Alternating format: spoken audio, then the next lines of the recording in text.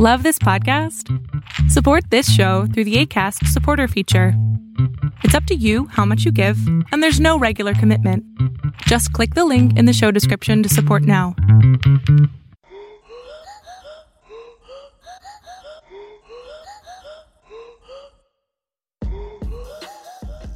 Hello, welcome to LeechFest, a podcast about incestuous noble families and genetic diseases. No. We are going to have a raunchy, nasty episode today that's actually more scientific than you think. You know, we might have people who are just tuning in, like, this episode for the first time. Mm-hmm. I'm sorry if that is you.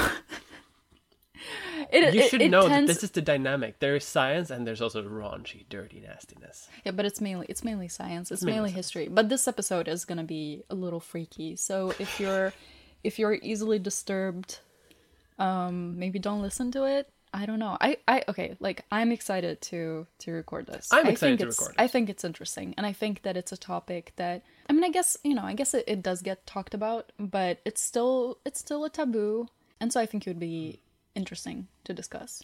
Basically, we're going to talk about genetic disorders, and we're going to talk about incestuous marriages. Mm-hmm. You can imagine what we're going to talk about. We're going to talk about two noble families. We're going to talk about the Romanovs. Mm-hmm. Yes, you're going to talk about the Romanovs. Mm-hmm. And I'm going to talk about probably the most famous of all incestuous marriages in the world, the Habsburg family. I have a lot prepared here. Namely, the jaw. There's so much more than the jaw. There's so much more than just the jaw. The jaw is famous, and I'm going to talk about the jaw, but there's so much more. Yeah. This family, I can tell you're so excited to talk about it. You've been bursting in the seams. Oh my god. Ever since we said that we were going to do this podcast, I've been so happy because I can talk about this is your chance. Nastiest people in history. Mm-hmm. And it's sexual history, like a little bit. It's connected to sexual history. It's not really... So that was kind of your that was my thing, field. Yeah, the history of sexology and things like that. Degree. And the genetic aspect is like connected to this. Mm-hmm. So I like that. Before we go into that, how are you? How have you been? I'm good. I've made a new video. Mm-hmm. I'm a YouTuber still. That career is still supporting me. So you're not doing full-time podcasting? No, not yet. Not yet. Mm. I'm working a bit too much, maybe. I'm stressing, but I'm doing fine. How are you? I'm good. I also had a really full week. I had a bunch of deadlines that I had to do some work for, but now I'm done, and I'm really relieved to be done. To be honest, I feel like we both had a pretty full week. Oh, for sure. Do you know what? I'm not good. I accidentally shaved off half my eyebrows because I was trying to do an eyebrow slit. Oh no! And I look stupid, and I'm mad about it. I'm really mad about it. You accidentally shaved off your eyebrows entirely. Do you know why? Because do you look like a shaved egg? Yeah, I look like an egg. I used a razor stupidly. I think you're supposed to use like a blade or like a buzzer that you would use to buzz your hair off. But I, being the smart person that I am, I just used like a razor and I just kind of went at it. And before I knew it, gone. So now I have 4 to 6 so now you weeks. Now you look like a member of the Habsburg family. Oh my god, don't say that. It's a noble and distinguished family. You should be honored to be part of such a distinguished to you. Distinguished lineage. Anyway.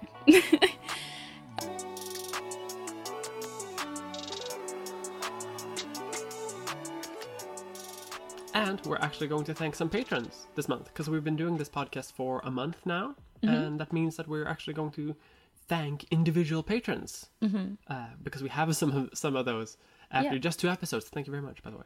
For this episode, we want to thank everyone, but in particular, we want to thank Old Woman Josiah. Thank you for being a supportive patron. Thank you for making this podcast possible. We are so grateful for you and for every other patron we have that is honestly making this podcast possible. Yeah. Thank you. So we're going to talk about incest. What is incest? I'm imagining some theoretical Vsauce music here. What is incest when you think about it, really? Also, starting the podcast on a strong note. What is incest? What is incest? Well, like when you think about it. Well, we're going to talk obviously about some noble families, how that has resulted itself genetically, but incest means very different things to many different people over many different periods of history. Mm-hmm. family marriages were actually pretty common. Today, we view basically, like, if you marry someone within your family, we kind of view that as being somehow somewhat incestuous. Mm-hmm. But remember, like, for most of human history, people lived in, like, villages with not a huge population. Like, you're gonna be, like, distantly related to everyone. And when you think about it, that's all of humans. Every single human on Earth is distantly related to everyone else. We do eventually come from a very small population of humans in Africa. But in human history, family marriages were still pretty common. People have always known that marrying close relatives is, like, not maybe the best idea. They've known, like, since before the age of the Roman Empire that, like, brother and sister having kids, eventually that's gonna result in birth defects and health problems. So genetic diversity is something that people kind of understood before they even knew what genes were. Like, it's good to be a bit varied. Many different religions have bans against marrying blood relatives in varying degrees. Family marriages generally are something that were very common in history when genealogy meant a lot of things and status. Depending on how you would marry, that would affect the status of your family. You can rise and fall in terms of status and wealth. And if one person in your family holds a royal title, suddenly genealogy becomes, like, very important, because their heir is going to obviously inherit that royal title. So if you are a bit finagly, you can make sure that you can get more royal titles by marrying correctly. For example, one family might hold the throne of one princedom, another family might hold the throne to another, and the heir of such a union would hold both princedoms, and both families would become more wealthy. They would double their land. It's very practical. And that's true for all marriages, really, especially when you join two different families. But that newfound wealth, or status, or whatever, is obviously split among the families that are marrying. So it's not a lot of return on your marriage investment. But what if you could keep it within the family? Now, obviously, we're going to talk about two European royal families in this episode, primarily. But I also want to cover, like, some international space. Mm-hmm. Yeah, I think that's a really good idea. Talk about, like, the status of, like, incestuous marriages and incest generally over the world and over history. And also, like, some regular people. Most people, after all, haven't been noble. I do also want to say that, like, cousin marriages, which is, like, primarily what we're going to talk about here, and actually something that is common when we talk about, like, incest in the royal families that we're going to talk about later. For a lot of history, cousin marriages haven't really been seen as incestuous. Like, brother and sister, yes. Parent and child, yeah, that was, like, bad. Everyone... Even they were agreeing that, like, okay, maybe... Oh, yeah, most people throughout history have been like, that's a bit too close. It's a bit much. Like, it's not great. Yeah. Cousin marriages, though, fine. That's fine. For some religions. However, cousin marriages were still seen as family marriages. You were still... They knew what cousins were. Like, this is a part of the family. But not so close to where it becomes a problem. Regular people would often do cousin marriages because it helps keep wealth within the family. It helps keep land within the family. Plus, marriages are easy to plan because families already know each other. Think of all the family you already share. I want to sort of preface this entire thing by saying that, like, cousin marriages are still practiced today in, like, a lot of countries and areas in the world, and are seen as perfectly normal and, like, legal and completely normalized, and are, like, extremely common in some places. So it's all banter. It's a lot of banter, and we should say that, like, genetically it's probably not that great, especially over time. Like, that's just a scientific fact. Like, morally, ethically, that's not really, like, a question that we can answer, really. But we also don't want to, like, put too much of a value judgment here, as it is in many areas of the world perfectly normal. In fact, in some areas, cousin marriages are seen as ideal, like, even better than, like, a stranger marriage, because, like, if you're marrying a total stranger, it's a bit risky. You don't know them. You don't know what genetics they're bringing into. Yeah, you don't know their family history. If you're staying in the family, it's maybe safer. They've gotten, some weird uncle that gambles. You don't want that in the family. You don't want that in the family. And commoners from, like, throughout world history and every single geographic location in the world, at some point or another, have practiced cousin marriages. And it's been perfectly legal, perfectly okay. However, there are some interesting phenomena throughout history and in some cultures that, like, stand out in terms of familial marriages, and I want to talk about them as well. So let's talk about China, like a little bit. China. Oh my god, I was waiting. I was waiting for that. I was like, I knew you were gonna go into that, and I was like, Yeah. oh, is she gonna say it? Of course, I'm going to China. In ancient Chinese history, in some areas, because China is obviously huge, but in some areas of China, there were cases where certain clans would only marry members of another clan. So, like, Clan A only marries people from Clan B, and vice versa. And this means that it is okay in these cultures to marry your cousin on the other side, because obviously if you keep marrying the other family, you're going to have cousins on that side of the family. Marrying those cousins are okay, but marrying cousins on your own side is not okay. This means that so-called parallel cousins, like on your own side of the family, they're off. Usually counted by the paternal line, because that's how world history is in most cultures. While cross cousins, as in on the other side of the family, they're free game. You know, I've never heard of that. Why did they do that in China? They saw it as like a good way to do an alliance. Oh, like if one clan, which is just basically one huge family in various respects, they basically had like an alliance with one other family, and it's a good way to control vast areas of land.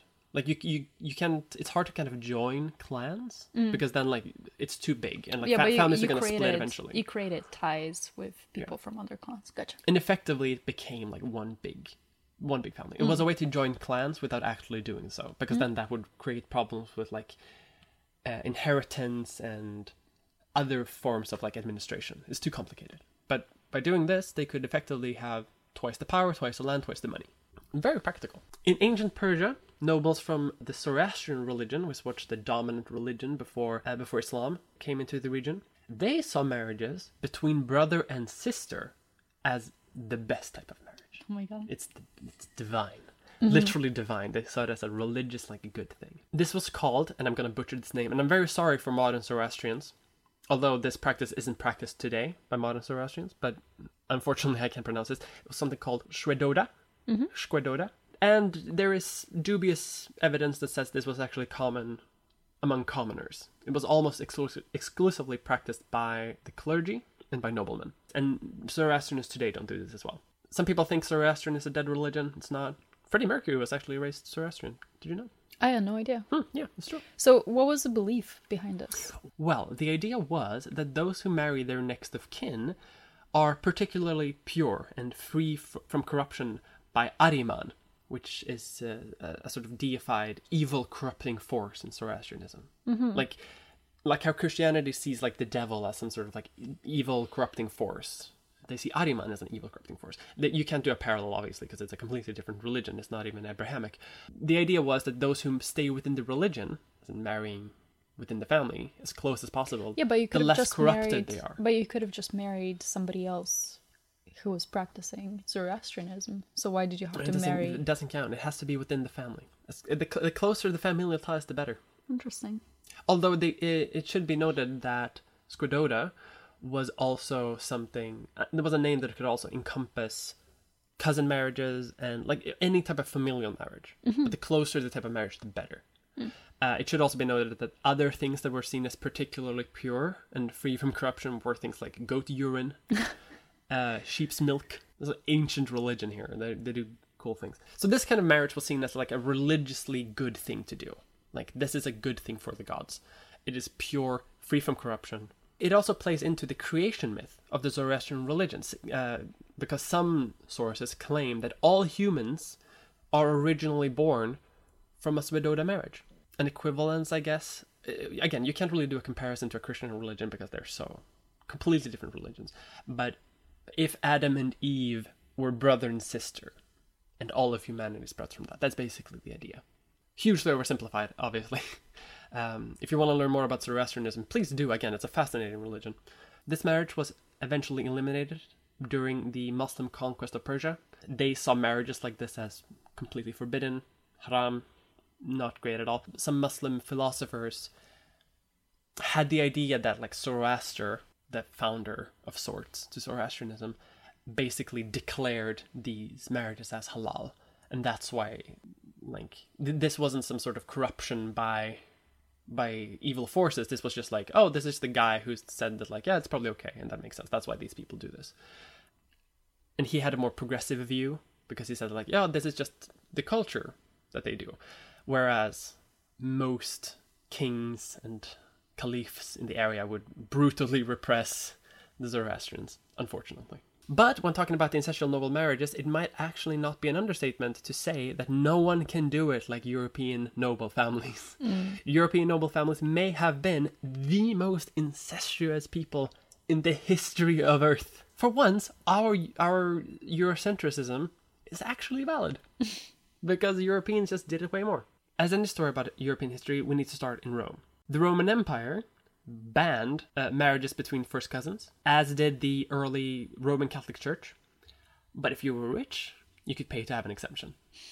Even then, if you had enough money, you could just be like, hey, Pope, I want to marry my cousin. Is that okay? Granted. Granted. God loves you. Thanks for the gold. This is because in the Bible, you cannot marry any blood relative. In the 1200s, the church decided that, okay, it's too easy to marry your family. This is unacceptable. We can't do this anymore. We need to crack down on this. So they changed the way that they calculated how you were related to other people. And they also changed that you couldn't marry anyone who were even as close as your sixth cousin, which, by the way, is the great-great-great-great-grandchildren of your great-great-great-great-grandparents' sibling, which is very, very far removed. This caused chaos, because suddenly no one who was Christian could marry basically anyone. If you lived in an isolated village, you had a hard time finding anyone that you could marry. Can't do shit in this village. Everyone's like my fifth cousin who removed. The thing is, like, sixth cousin is like, that's a lot of a lot of people are sixth cousin. It doesn't sound like a lot when you say it, but then you start counting generations. Yeah, and that's a lot. And yeah, like if you live in a really small village, that's basically everyone. That's basically everyone. Yeah. So why were they so strict about it? That's what the Bible said. There may also have been some people who were like very paranoid about birth defects. But like even sixth cousin, that's like you're overcompensating. They're not taking any chances for sure. And again, this caused complete chaos because people didn't know who could be their sixth cousin. Like, that could be anyone. Thousands of marriages could be nullified if people found out that you were married to someone as close as your third cousin. So they had to change this by 1215. So now you could marry your fourth cousin without dispensation, which is still like pretty far. Again, you can still ask or pay for dispensation, even up to including your very first cousin. This has basically been the case up until extremely recently. The Roman Catholic Church didn't change this until 1985. And now in Roman Catholicism, it is okay to marry someone who isn't your first cousin, but your second is okay. In civil law, though, outside of like European religion and stuff like that, it has varied extremely much on region. Sometimes cousin marriages have been outright banned, sometimes it's been fine. But today, cousin marriages are legal all over Europe, South and Central America, Africa, the Middle East. It might be banned in China, and it's only really banned sometimes in India, depending on your religion, and in a lot of American states.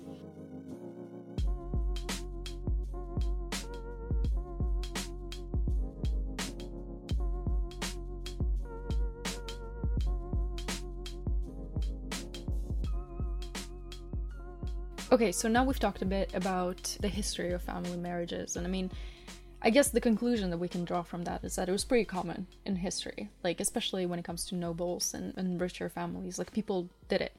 And now I wanted to talk a bit about the scientific part of it. What actually happens when you mess with your cousins? Let's put it that way. So as you said before, inbreeding is just typically described as a union between couples that are known to share at least one common ancestor. And usually the consequences of inbreeding include developmental delay, physical anomalies, and intellectual handicap. There's also a term for the decreased biological fitness of the population, which usually results from its inability to survive and reproduce, that is caused by inbreeding, and it's inbreeding depression. Is that what it's called? Yeah, that's what it's called.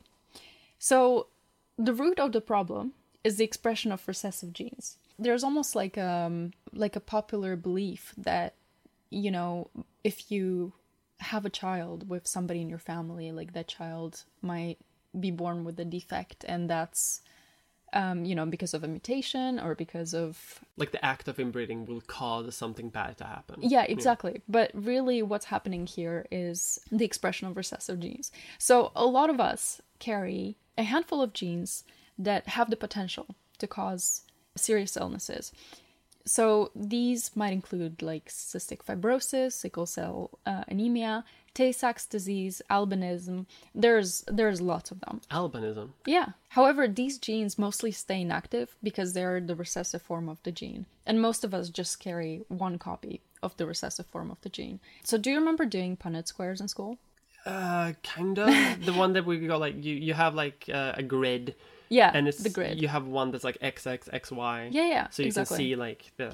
Yeah, so I remember doing them for flower color. So you had like red flowers and white flowers. Oh, yeah. And then there was another one. Eye color. Eye color. Yeah, I remember that. With the blue eyes. And then you may have done eye color and flies. And that was like the sex-linked recessive genes. Do you remember that? Well, anyway, I have not done that. Anyway, if you've done Punnett squares, like this is basically what it is. So most of us carry recessive genes, right? But we don't show the disease because we also carry the other copy of the gene, which carries the functional gene. However, the deadly disease of blue eyes.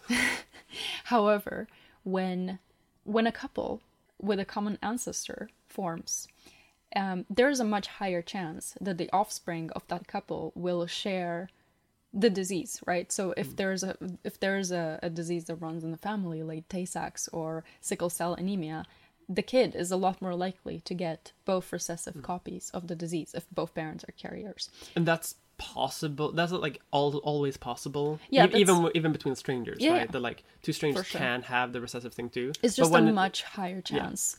Because like two people from the same family most likely have like a similar genetic makeup. Yeah, exactly. So they may have the similar recessive gene. Yeah, so it's just that the risk of the kid inheriting recessive conditions just increases substantially. Yeah. And that's typically what happens when somebody is born, as it is colloquially known, inbred.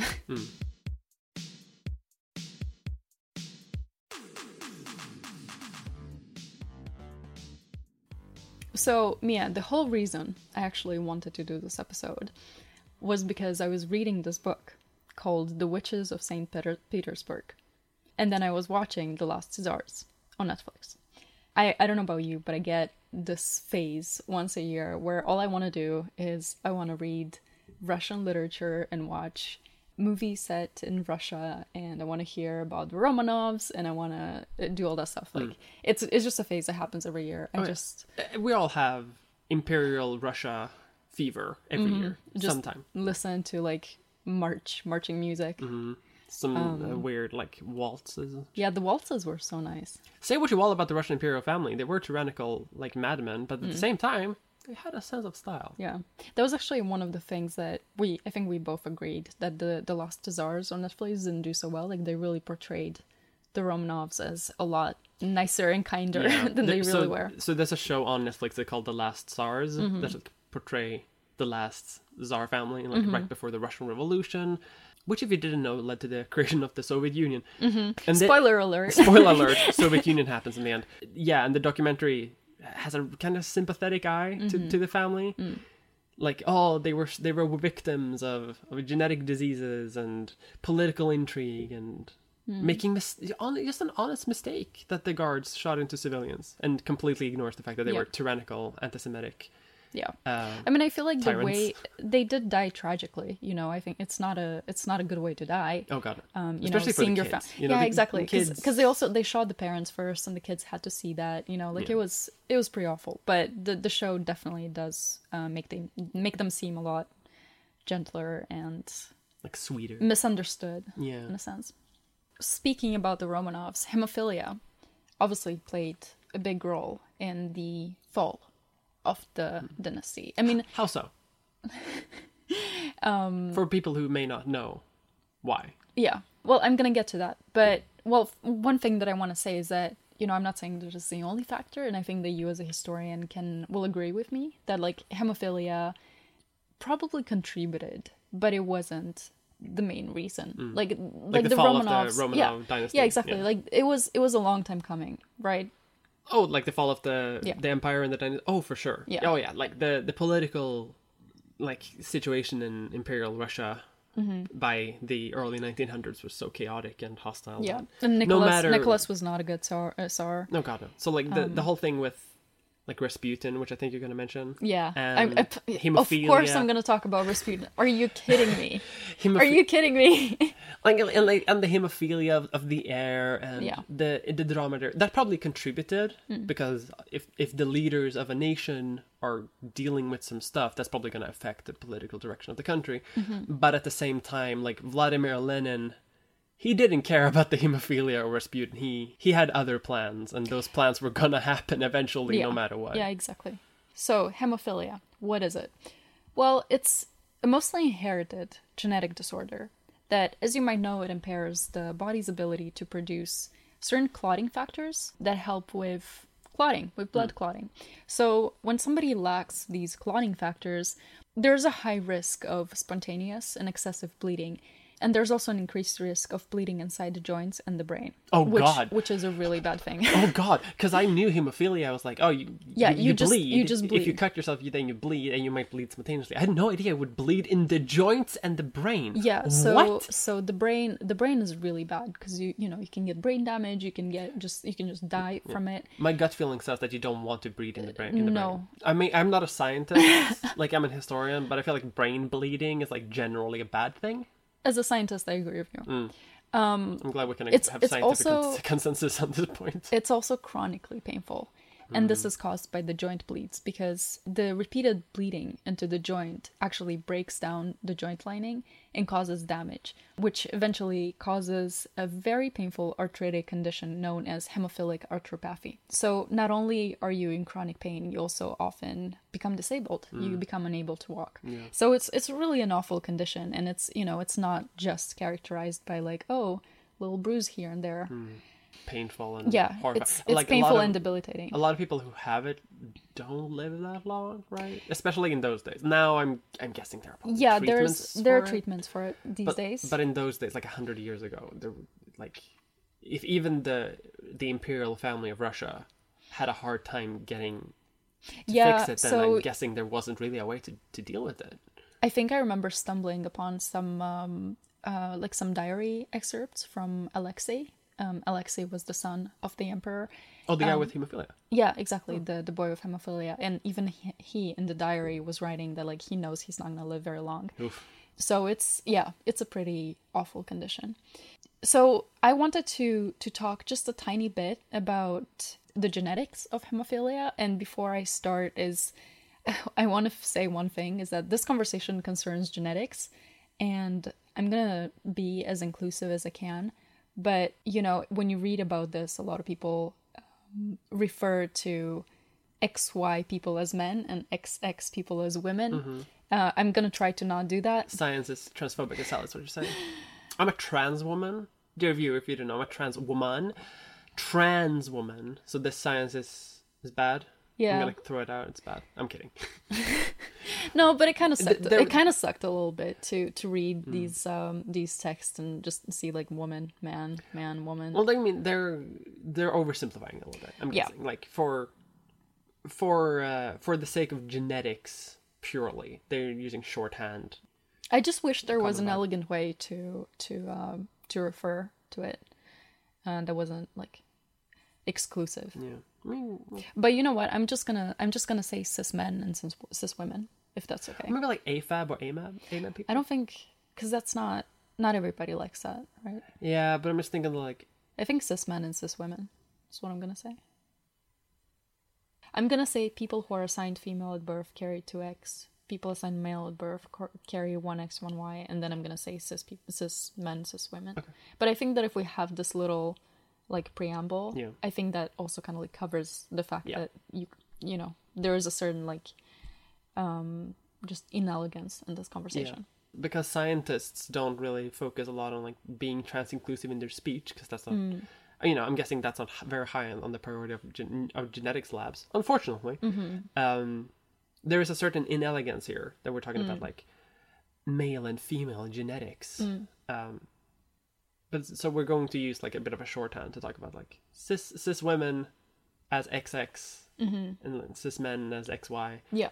Obviously trans people have chromosomes as well, but we have to do something, otherwise it's going to be super clunky the entire episode. Yeah.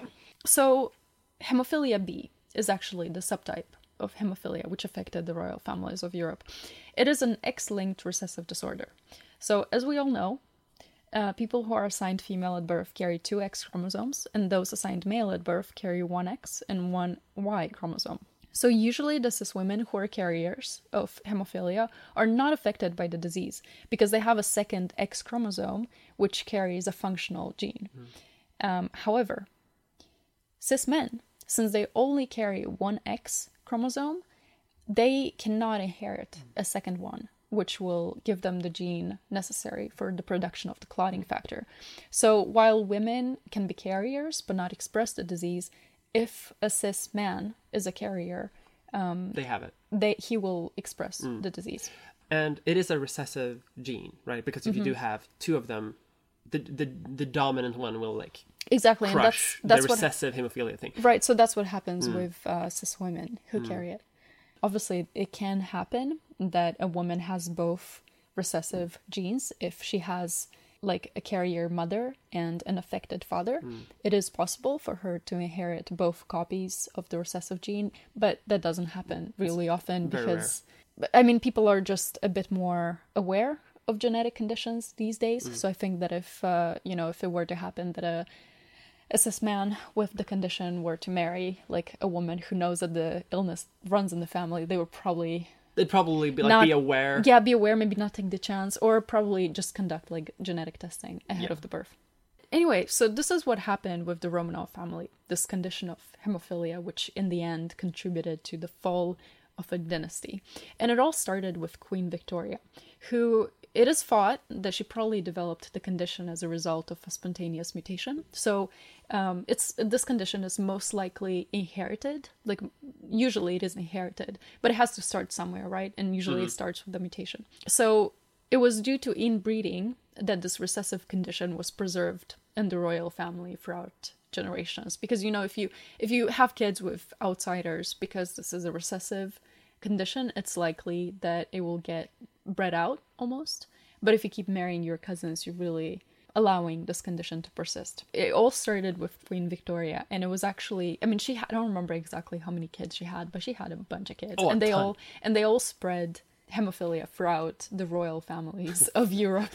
Yeah. It was like a plague that just spread. And also just like dashing good looks. If you look at, if you like in World War I, for example, the Tsar of Russia, the Emperor of like the King of England, and I think Emperor of Germany, like they're all cousins, first of all, and they all look identical. If you look at a photo, they look identical. It's really hard to see the difference. I haven't seen pics, but I have seen pics of the Romanov family, and they are handsome. Handsome, good looking. Is that weird to say about the Romanovs? I mean, the Romanovs. The Romanovs. Oh, I thought you said Habsburgs. No. Oh, they're not handsome. We'll get to them later. They're very, Yeah, they're pretty. So Victoria's granddaughter, Princess Alex, she became the Empress of Russia. So she married Nicholas II, and she produced 5 children, 4 girls, and eventually a boy. The boy was named Alexei, and he was the one who actually inherited the condition. So his condition was actually kept a state secret. And he unfortunately, he had a really severe case. It was so severe that any fall, bruise, or nosebleed could become fatal. He was actually assigned 2 Navy sailors who were supposed to monitor and prevent him from becoming injured. And like I said, because the condition was so painful, sometimes he could not walk. And so that meant that the 2 sailors had to carry him around, which is really unfortunate, but also kind of cool. Can you imagine, though, the pressure on being one of those sailors? Because you're carrying around the sole heir of the Romanov dynasty, that has ruled Russia for 300 years. Yeah, like if you drop that kid, you're off to Siberia for life. If you're lucky. I think you just get shot in the head like on the spot. What a life. Good pay though, I guess. You gotta get good paid if you're taking care of the kid. I don't know. They'd pay. Yeah, You're the historian. I don't know. I'm guessing. I don't think so. I think they pay them well. They paid him poorly. But yeah, there was a lot of pressure also because he was the only male heir and he was the only one able to inherit the throne. So he was the only male heir and he had hemophilia, and I know that it was really hard for them to actually get a boy. I think Princess Alex had trouble getting pregnant, and then it was just girl after girl after girl after girl. Like they were desperate, and then the only boy gets hemophilia. Like it's a bit of a doozy. Romanov family generally, a lot of girls. Yeah. But so Alexei had a number of accidents. Small, tiny accidents, but when you're hemophiliac, those easily develop into life-threatening events. And this is where Rasputin enters the scene. Rah, Rasputin. So he was this peasant healer from Siberia who actually, he was actually introduced to court earlier, but as you may or may not know, he led a very hedonistic lifestyle. Are you going to mention his view on sinning? I wasn't thinking to do that, but you're welcome to. I was thinking, so we really impress on our listeners just how hedonistic he was, because he had an opinion that the more you sin, the more holy you are. Yeah, like you can't. Because Jesus died for your sins, right? So you used to sin as much as possible. You have to make it worth his time. To make it worth. Yeah, that was basically. If you don't live a sinful life, Jesus died for nothing. Yeah, that was basically his the way he was thinking about it, like that you have to sin in order to be forgiven. Yeah. So he had drug-fueled orgies. Not a joke. Not an exaggeration. Yeah, he also had a lot of affairs with pretty much the whole court. Allegedly. A lot of the time also confirmed. But like some of them are also alleged. Okay. Who am I protecting by saying this? Who are you are you protecting Rasputin? I'm under whose side are you on? Listen, I've signed an NDA with half of the Russian court. I can't say. I'm under lawsuit currently by the family of Rasputin. I wonder if he's being sued. I wonder if any of his descendants are. I mean, he probably had a lot of descendants. That's like half of Russia at this point. But I mean, he also had a wife that he had like legitimate kids with that knew that he was their dad. So I just wonder if they're still around. Can we call them? Have a guest on the podcast. But so he was this peasant healer from Siberia, and he had been introduced to the court a few times already, but he made a pretty bad impression. And he got politely asked to leave. He had to go back to Siberia. However, he turned up to court just like, you're dirty, you're nasty, you're smelly. Can you leave, please? You're buzzkill. But so he was the only one who actually seemed to be able to stabilize Alexei's condition, and so the Empress, despite being highly religious, regarding him very, very highly. And then, it's really interesting to think about what was that he actually did to stabilize Alexei's condition. Do we know at all? Well, there's theories. One theory is that he used hypnotism on him. Another one is that he actually, which is one that I think is actually very reasonable.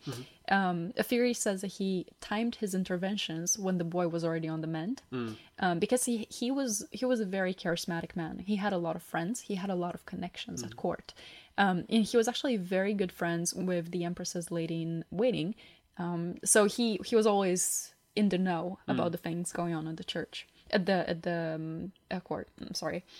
And then there's another theory that claimed that his power laid in his calm and gentle strength and shining warmth of conviction. Or we're saying that he had himbo vibes. No, he definitely did not have. By his large, kind himbo vibes, he soothed Alexei. So what I want to say is that I think he actually soothed the Empress more, because there was so much pressure on her to keep this heir alive that I think that this Empress was like... Because it was also her responsibility to deliver an heir. That's her job. That's her job. That's her one job that she has. So if the kid dies... Yeah, she messed up. So I think that this theory actually makes a lot of sense, that he was just very calming on the Empress. And then the Empress not being anxious anymore would help the kid feel better. Yeah, because if your mom is having a panic attack, then you're going to be a bit stressed. Which is probably not going to help you be on the mend. So he was just a little bit of a scam artist, maybe. Because in that case, he didn't actually do anything. He just like said that he was doing something that calmed it down, and that actually did something, like a bit of placebo effect. A bit of, sure, yeah. So another theory that actually makes a lot of sense to me is that he actually hated the doctors. He hated the doctors at the court because I guess he really wanted to have like a monopoly on the treatment of the boy. Yeah. So he halted the administration of aspirin. Aspirin was very new and it was very exciting, and it was prescribed very liberally at the court. However, aspirin has blood thinning properties. I was about to say, yeah. And prevents clotting. So maybe by not allowing the Empress to let the doctors around the boy, he actually made him feel better just because he wasn't getting any more aspirin. Yeah. So he, by being the scam artist, he accidentally gives them a placebo that works and prevents them from giving him like harming medication. So he accidentally like works. Yeah. He probably, because I'm guessing he didn't actually like know what he was doing. Probably not. But that's so interesting. I know, it's kind of like a mix of things, right? Yeah. Very like a bunch of like lucky accidents for him. That explains a lot, because I've always wondered like how did he get away with this? Because obviously, I always thought that like obviously he's scamming, but this actually makes a lot of sense. So as we know, the royal family was arrested following the February Revolution in 1917, which resulted in Nicholas's abdication. They were imprisoned by the Bolsheviks and murdered in July 1918. Well, there's another revolution in there. The February Revolution happens. They're imprisoned. Yeah, there's a bit of back and forth. The Bolsheviks take power, yeah. And suddenly the royal family is like, oh, we maybe should have tried to leave earlier before the communists got in power. Well, this episode is about genetic diseases, not the revolution. I just don't want to give the impression to our listeners that there was one revolution. There were two revolutions. The November Revolution the October Revolution in November, or the other way around. I don't remember. No, it's good you're here to correct me, because I'm not a historian. So I was actually hoping to have this a bit as a discussion, since you're the in-house historian. What's your opinion on like the contribution of hemophilia? Well, I mean, it's a bit hard to judge. On one hand, the February Revolution was like, it was coming one way or another. Yeah. The social unrest in Russia is very hard to imagine today. It was very intense, and even though like the Tsar's secret police had like arrested basically any like revolutionary leader, the revolutions came anyway, just because so many people were fed up with how things were, because of the war and because of lack of food, because of like terroristic repression. So the revolution was coming anyway. But on the other hand, because of the secrecy at court, because of Rasputin's influence, because of the tensions between various noble members, you know, it leads people to make bad decisions up top, and it leads people to dismiss like governors and politicians that may be more competent than their replacements. Yeah, that's something that I didn't really mention, is that it's like hemophilia is part of it, but it also had like the indirect effect on the court, because like Rasputin got so much power in the court, and he they had a lot of they couldn't tell anyone that he had why he was there either. Like everyone at court was basically saying that, why is Rasputin here? Because they didn't know that Alexei had hemophilia. Yeah, and I mean the Empress wouldn't have heard any of it anyway, because Rasputin was the only person that could actually help with the son. Yeah, exactly. So no matter what controversy, and she was desperate. Like I said, if the kid died, that was it. I keep referring to it. No. I keep referring to Alexei as the kid, like some kid. Just some kid. Just the sole heir of the Romanov dynasty. But then again, you know, we can't really say that hemophilia contributed to the end of the dynasty, because in the end he didn't die of hemophilia. He died because one of the various Soviets in the Union of Soviets decided to kill him. Maybe on Lenin's orders, maybe not. We don't know. No, but let's put it this way. It definitely contributed to instability at court. Oh, yeah. And it made a precarious situation worse. It didn't help. No, absolutely not.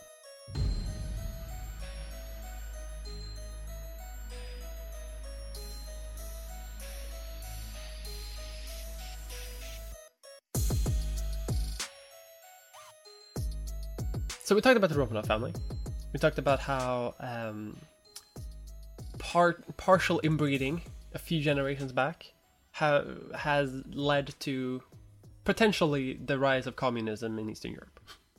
Snowball effect, big domino effect of Queen Victoria marries one specific person, and now the Soviet Union exists. So we can blame Queen Victoria for the Cold War. But I want to talk about another royal family. Mm-hmm.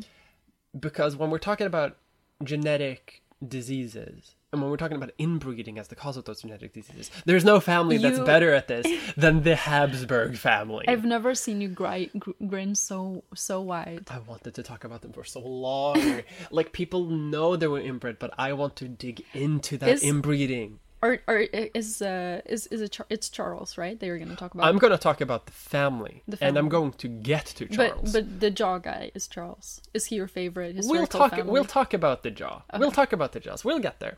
So the Habsburg family, maybe the most infamous family in the history of nobility, generally. I mean, they controlled many parts of Europe. They were they were infamous because of their ancestral relations, but also because of their power.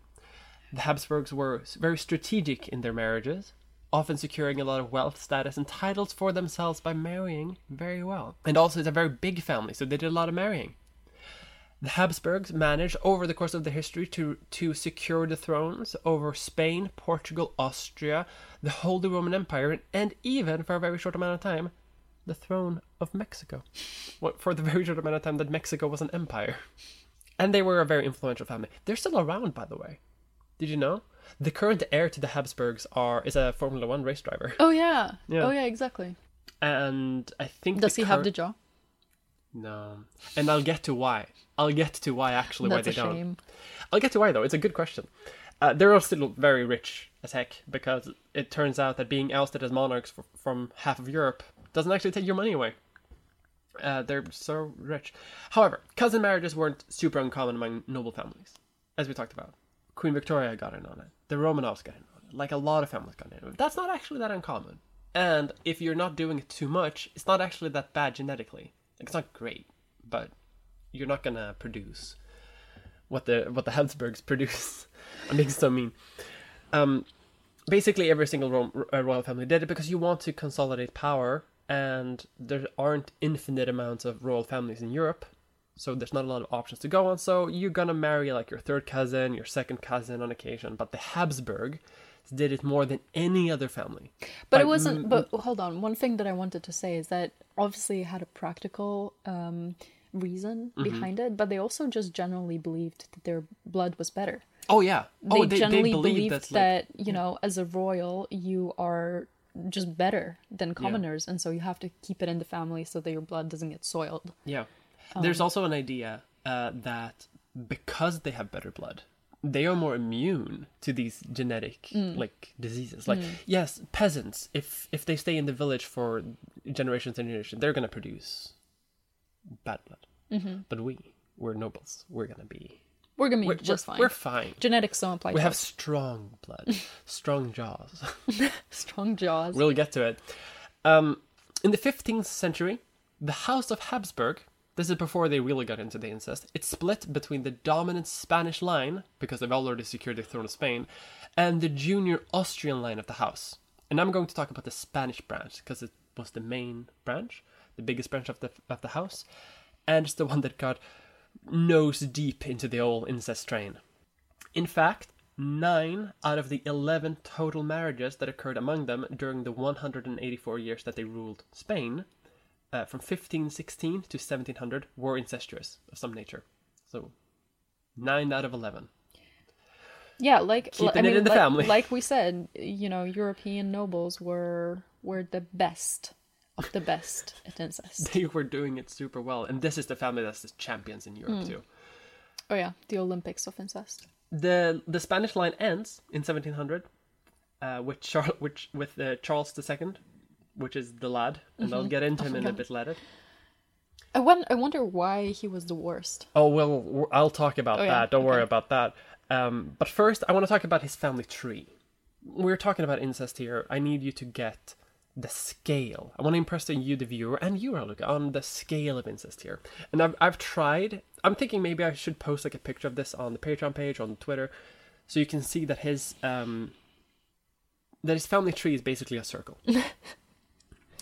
While there was no brother and sister incest, that doesn't actually matter over a long period of time. What matters, right, is shared genetic material. A gut instinct here is that cousin marriages are more diverse, but over several generations, it doesn't work out. Yeah, it kind of adds up. Like if there's only one couple that consists of cousins, it's fine. But if you just keep doing it over and over again, that creates like a cumulative effect. Yeah. So the family tree of Charles begins in the 15th century between Philip I and Joanna of Castile. We start with two people. They had 3 children, and they all married other nobles of other noble families. Good so far. No incest. The next generation, there's a one cousin marriage between the kids. Between the kids of that new generation. Okay, one cousin marriage. We're doing great. The generation after that, we have 2 marriages between an uncle and a niece. So some of the kids of the first generation married the kids of their siblings in the second generation. Another one marriage in the same generation is between cousins, but twice removed. So not that bad. But we are getting some incest here. We're getting uncles and nieces getting involved. Next generation. Cousin marriages between all 3 branches of the family. Remember how they had 3 kids in the first one? They're all of them now. Cousin marriages between all of them. Next generation, another cousin marriage. Another generation, we have another uncle-niece marriage. So these generations aren't like perfectly split, and this goes from 2 people to 6, and then it starts going like down to 4, down to 2 again, and now back to Charles. So they got in some new genetic material from those first 3 kids who married like different people, and then it became more cousins and cousins. That's and a cousins. little horrifying. Which means that Charles here has basically the same amount of genetic material as if his parents were brother and sister. Yeah. Or like and those also had shared genetic material from their parents. So this this child that doesn't sound good. Doesn't sound good at all. I haven't run the numbers, but just by listening to you describe it does not sound good.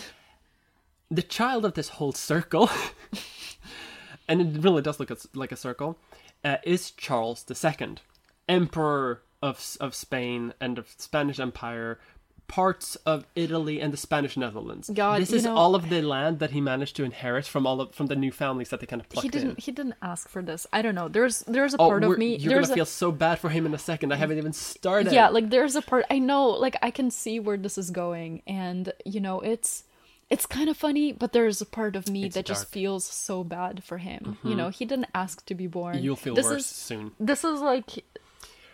So.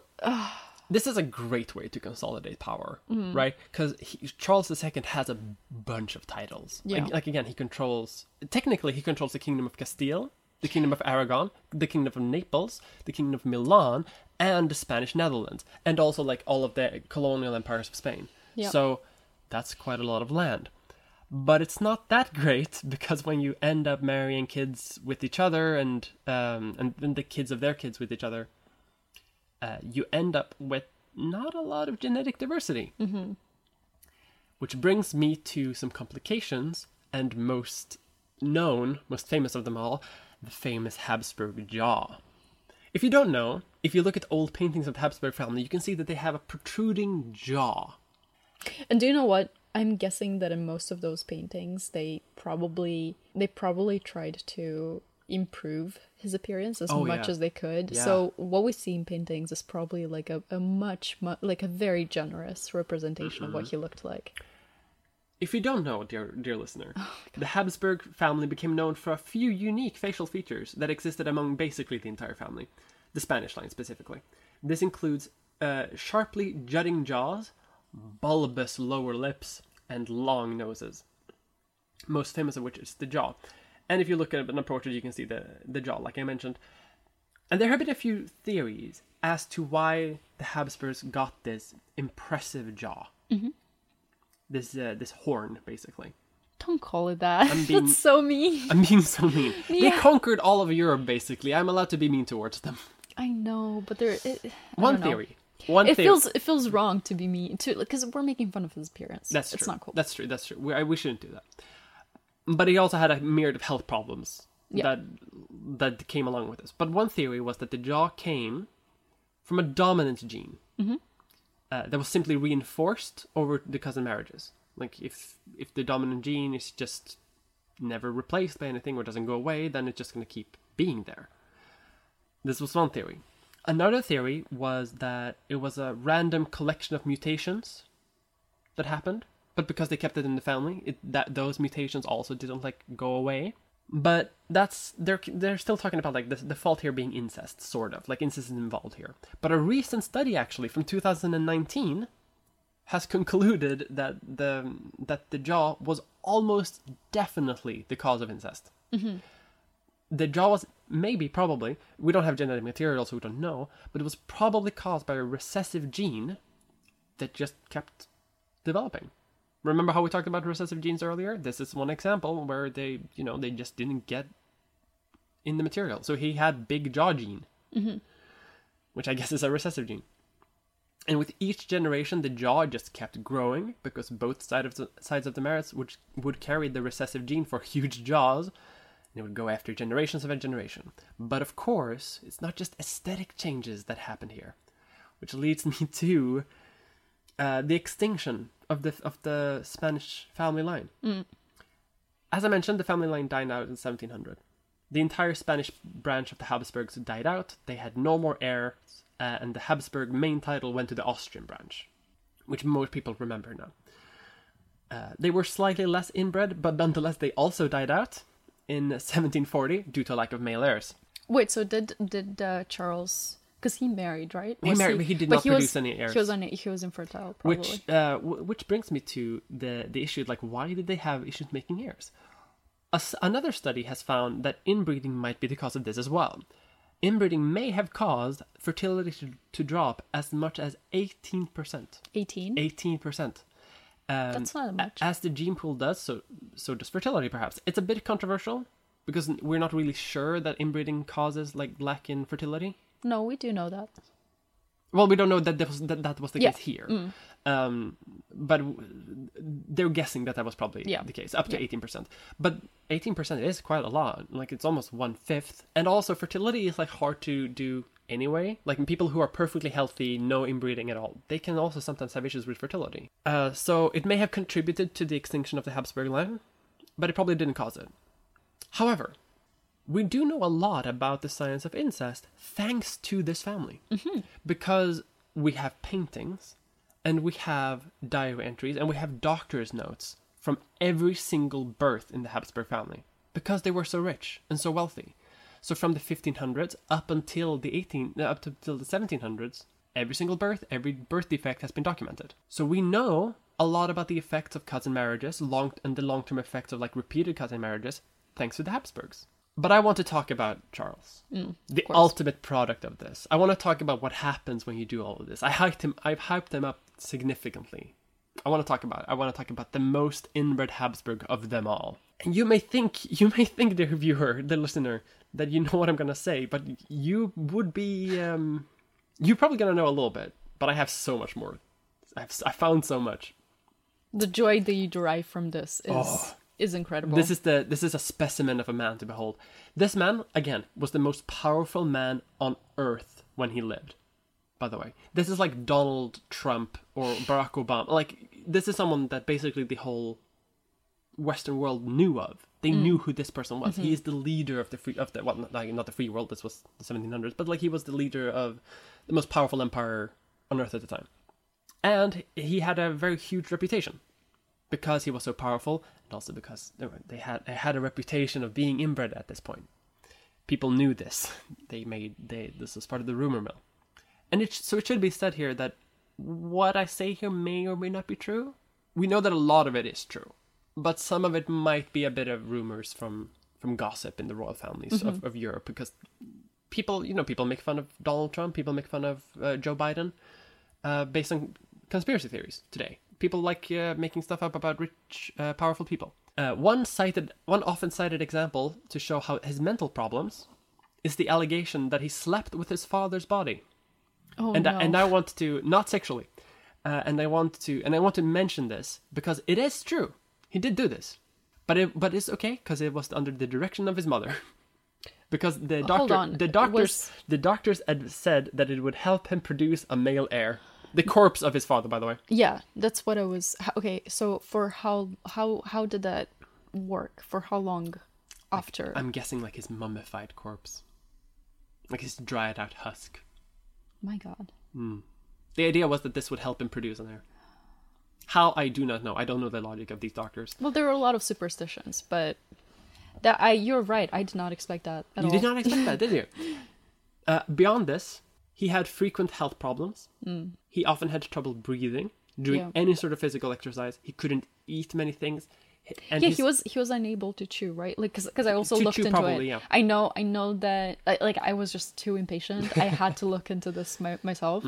And his jaw was so big that his upper and lower jaw did not meet. Yeah, so he couldn't close chew. his mouth. Yeah. He couldn't close his mouth properly. Yeah, even he couldn't close it entirely. So we're talking about like he eat? had a protruding jaw. We're talking like to the point of health problems. He could not take care of himself because of this jaw. So I wonder what did he eat? I'm guessing soft foods. I mean, he's emperor of much of the world. I guess he could probably have people like chew food for him. Do you think they did that? Probably. I mean, they did weird things. It's entirely possible. Wow. He also had trouble drinking, and he didn't learn to speak until the age of 4 because of the jaw, because he had to learn to speak with the jaw. Yeah, and his tongue was really big too, right? His tongue was huge, and his lower lip was like also bulbous, is how it was described. It doesn't help with speaking. I know you think it's... We're not making fun of his appearance here. This is health problems. I know, but this is a painful existence. Like, this is the kind of person we're gonna go into even more. I know. This poor man, though, like he didn't ask for any of this. Exactly. Like I really, I see the comedic factor, but this is a definition of like existence is pain. Oh yeah. Oh, like he would this is not an existence we would wish on anyone. No, because he was in constant pain and suffering. Like this is, I feel bad for him. Yeah. Sorry for being a bummer. I mean, it's good, but unfortunately, I'm going to keep going. Go ahead. Historians Will and Ariel Durant famously described him as short, lame, epileptic, senile, and completely bald before age 35. Always on the verge of death, but repeatedly baffling Christendom by continuing to live. By the age of 6, he had survived attacks of measles, chickenpox, rubella, and smallpox. Any one of which was a potentially fatal disease at the time. His Habsburg jaw was so pronounced that he spoke poorly, and it was Mariana, his mother, who insisted he be carried everywhere until he was 8 and left uneducated, allegedly to reduce the strain on his body and mind. So you didn't receive an education. That's what I saw as well. That his family really, they only wanted to keep him alive. So for titles. So like his education, his like emotional well-being, it didn't matter that much. Like he just needed to be alive. He needed to be alive and produce an heir. Yeah. Basically, like the only reason he existed was to consolidate so many noble titles. Yeah. That is the only reason why he was born the way he was. He was born as a by design, by the way. Like people planned this out, like these marriages, in order to consolidate titles. Like they planned for this. And when he was born, people in his family and like people throughout the world, they were like, oh, I mean, he gets the titles, but like he's not gonna last very long. Yeah. Like this is. They didn't really see him as like the emperor that we will worship. He was like a puppet almost. People around him would like run the country for him, and he would just exist basically. I guess a lot of like in a lot of royal families, people were kind of just breeding stock. Yeah. To consolidate titles, to. What a sad existence. Yeah. However, even though he was prone to illness, he did spend a lot of time hunting. So. He did spend time having fun. I wonder if he was good at it. I mean, he probably wasn't the most athletic. I don't know. He was in frequent pain, and he was often pale. And since he became king, it was basically expected that he would die almost instantly. It was the talk of Europe when he was born that, like, oh, we need to start thinking about the inheritance of Spain immediately. Like, this is not something we have to think about in 80 years. This is something that's like, oh, now. Almost immediately. One thing you actually forgot to mention is that he was fed by wet nurses until he was 5 or 6 years old. I'm not surprised. Yeah. And of course, eventually he does die. And his autopsy is probably the most famous thing about him now, unfortunately. And it is a thing to read, and I will read it to you because I've been waiting for this since we started this podcast. The records show that his body did not contain a single drop of blood. His heart was the size of a peppercorn. His lungs corroded. His intestines rotten and gangrenous. He had a single testicle, black as coal. What happened to the second one? And his head was full of water, which are indicative of hydrocephalus, a disease often associated with childhood measles, one of the many illnesses suffered by Charles. So one of the big problems of his life was just that he, exposed to a lot of illnesses. So there's a theory that says a lot of his health problems has nothing to do with his incest. That if he hadn't been exposed to so many childhood illnesses and just been unlucky as a child, basically, he would have grown up to be a fully functioning, slightly inbred with a big jaw. Like, the jaw is incest. But everything else. I actually looked a bit into it because I was really curious of what made him what he was. Mm-hmm. And there was at least 2 genetic conditions that it is believed that he had. One of them is pituitary hormone deficiency. Oh. And the other one is distal renal tubular acidosis. Do you want to know a fun fact? About the Habsburgs? Yes. I love the Habsburgs. And their messed up genetics. So I was reading an article about inbreeding in the Habsburg family, and I don't remember who, but there were some researchers who computed the inbreeding coefficient in the family. I read about this too. Yeah. Yeah, and so they calculated this coefficient by taking into account more than 3,000 individuals, and so starting with King Philip the First, who had an inbreeding coefficient of 2.5, Charles II had a 25 inbreeding coefficient, like a 25%. And I mean, obviously, these are just numbers; they don't say a lot, but we know that what does that mean? Yeah, so an acceptable inbreeding coefficient is about 5%. After 5, you start having issues, and he had it 25%. Like I said, his family line is a circle. Yeah. Inte bra. Inte bra. We shouldn't speak Swedish, though. No. And that's my part of the Habsburgs. Very nice. We learned a lot. Mm-hmm.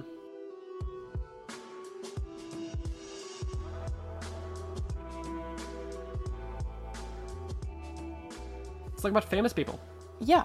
So I wanted to talk about I practice it. Tutankhamun? I practice it so many times, and I still got it wrong. So I wanted to talk about Tutankhamun.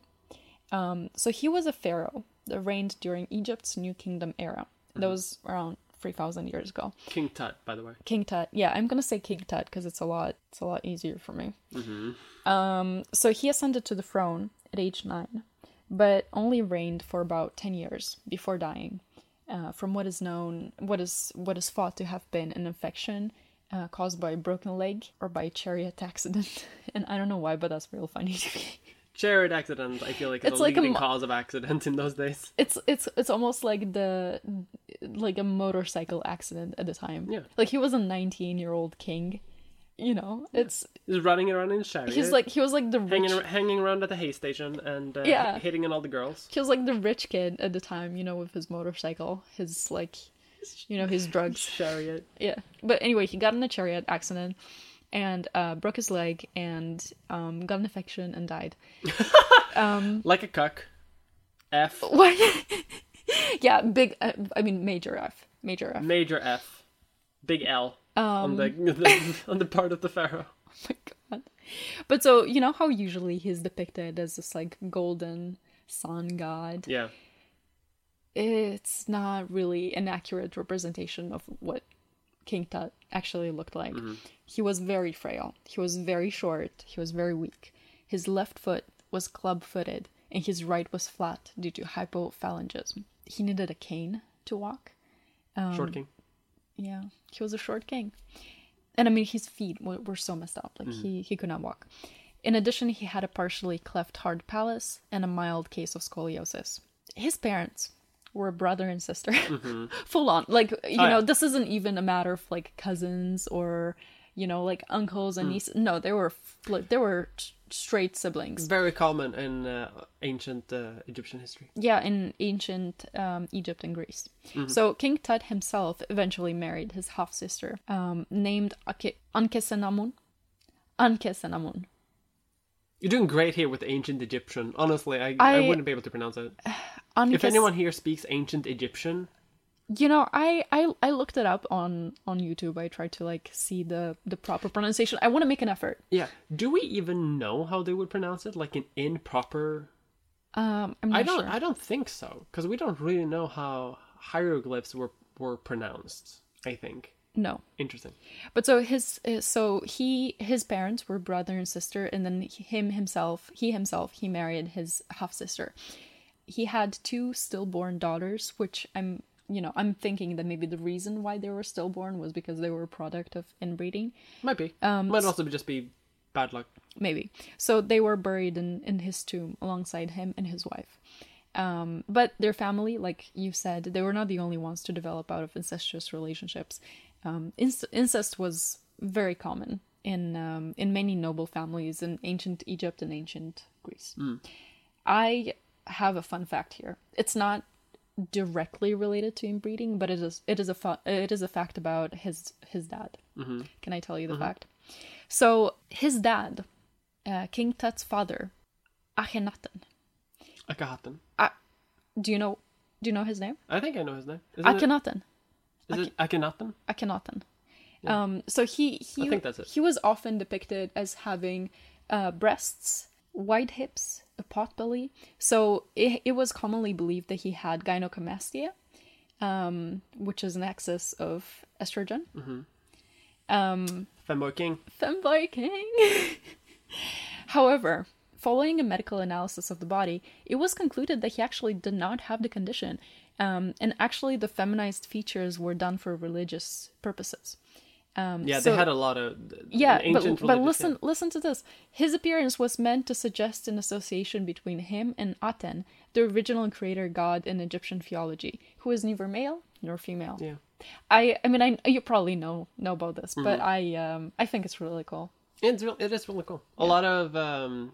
A lot of like religions around those days have a lot of like gender fluidity in terms of their like godhood. Reject modernity, return to tradition. It did also lead sometimes. Like I know that some logic that people would use is if you have brother and sister and they marry, because they are of the same family, their child will be a bit of both. Like they will have elements of both the male and the feminine, which is also seen as more divine, but is also more incestuous. That's a weird theory. I haven't heard that one, but that's interesting. It's not. It happens it has happened occasionally in some religions, because the idea is that like if they're from different families, then anything can happen because mixing blood and everything. But if it's the same blood and it's a male and a female, then they can combine if they're pure enough of blood. And usually they're not. Usually they just become like...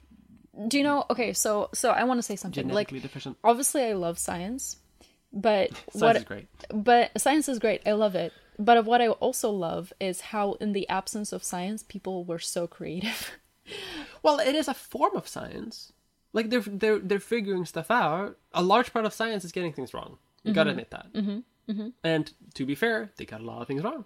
Yeah, but they didn't have... And they figured out over time that, we shouldn't do this anymore. Yeah, but what I'm saying is they didn't really base that belief on anything. They just kind of thought it sounded nice. And they just sort of held that belief for a while without... I honestly think this is way more scientific than what the Greeks did, like a couple of thousand years after. Because the Greeks, they just thought about it. They never even did it. Okay. Well... At least they tried. At least they did some breeding. And see what happened. Okay, Mia, we have to talk about incest today. Let's move on. You're saying the ancient Greeks are cucks and they never did anything.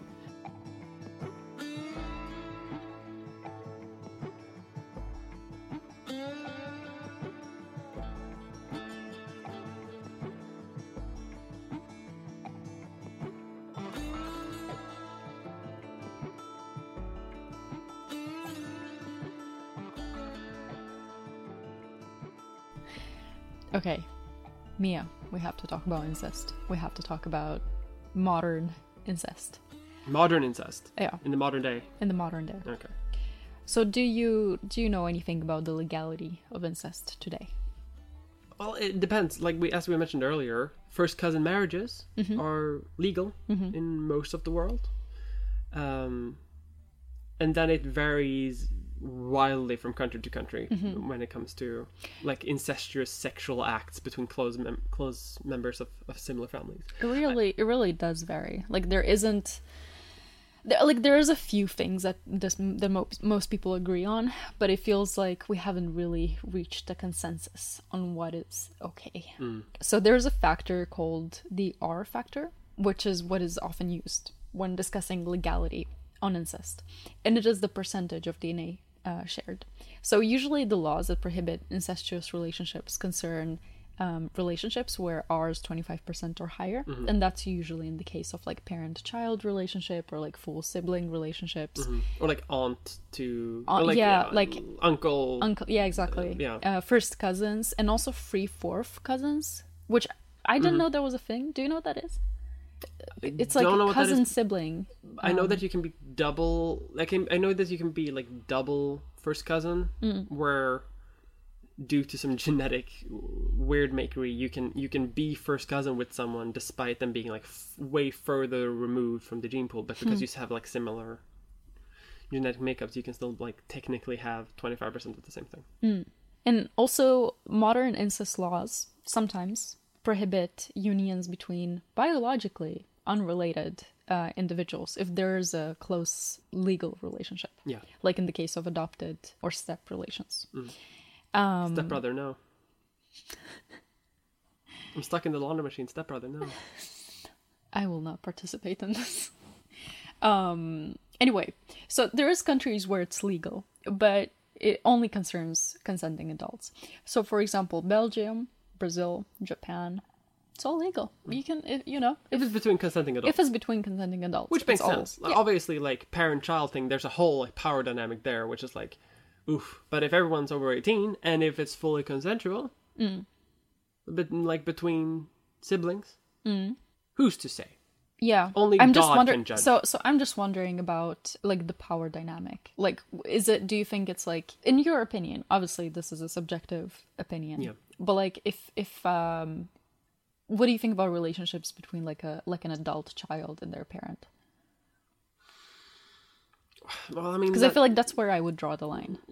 But at the same time, they're consenting adults. If they're consenting adults, like, I don't think I can object, really. I think I wouldn't do it, is what I'm saying.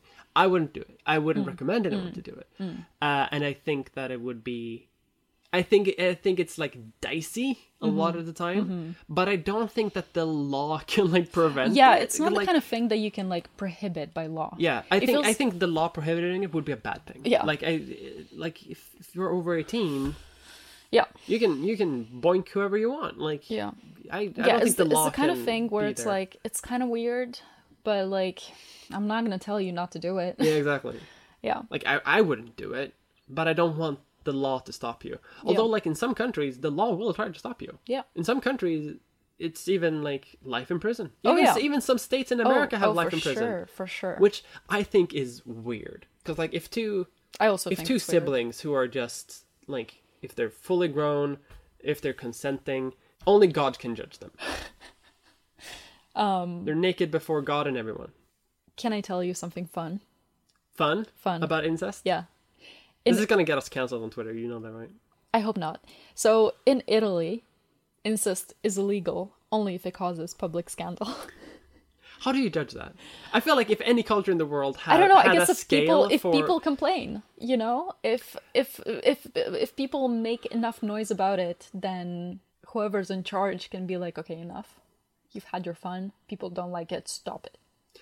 I feel like if any country in the world has a scale for public outrage, it's probably Italy. I feel like they are the ones who have had a large amount of legal precedent to judge what constitutes a scandal. Yeah. Like, if someone... You drank too much coffee. Drank too much spaghetti.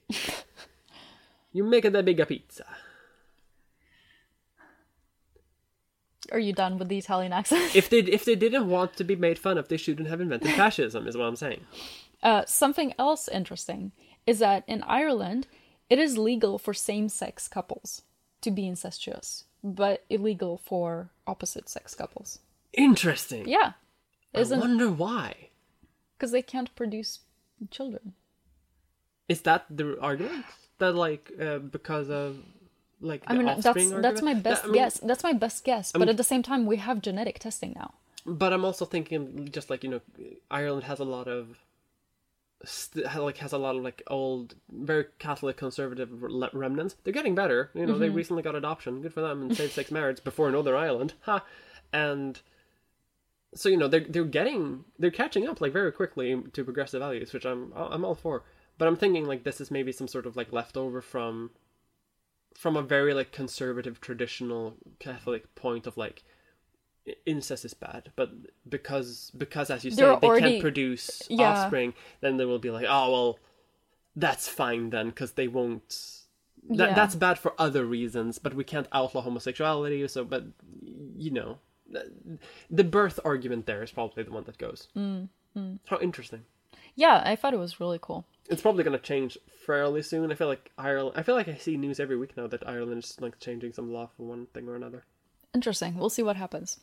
But just to sort of finish off here, I think, like, the closest the world has come to an agreement is that incest is legal as long as it doesn't involve lineal ancestors and full siblings, which is the case in, like, Canada, Denmark, Sweden. They accept it on conditions. I'm also thinking that it's hard to enforce anyway, especially between consenting adults. Because I'm thinking, like, two sisters or, like, two siblings in Sweden, for example, where it's like it's not that great. Who's gonna? I mean, I guess somebody has to tell on you. Yeah, and that's where I think it's like. Because you, dear listener, by listening to this and thinking, like, how can we say that it's, like, between two consenting adults is it okay? Because it's like, oh, it's gross. But, like, who should you arrest?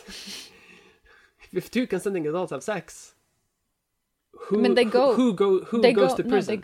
They both go to prison. I know, and isn't that messed up? Yeah, it's messed up. It's messed up.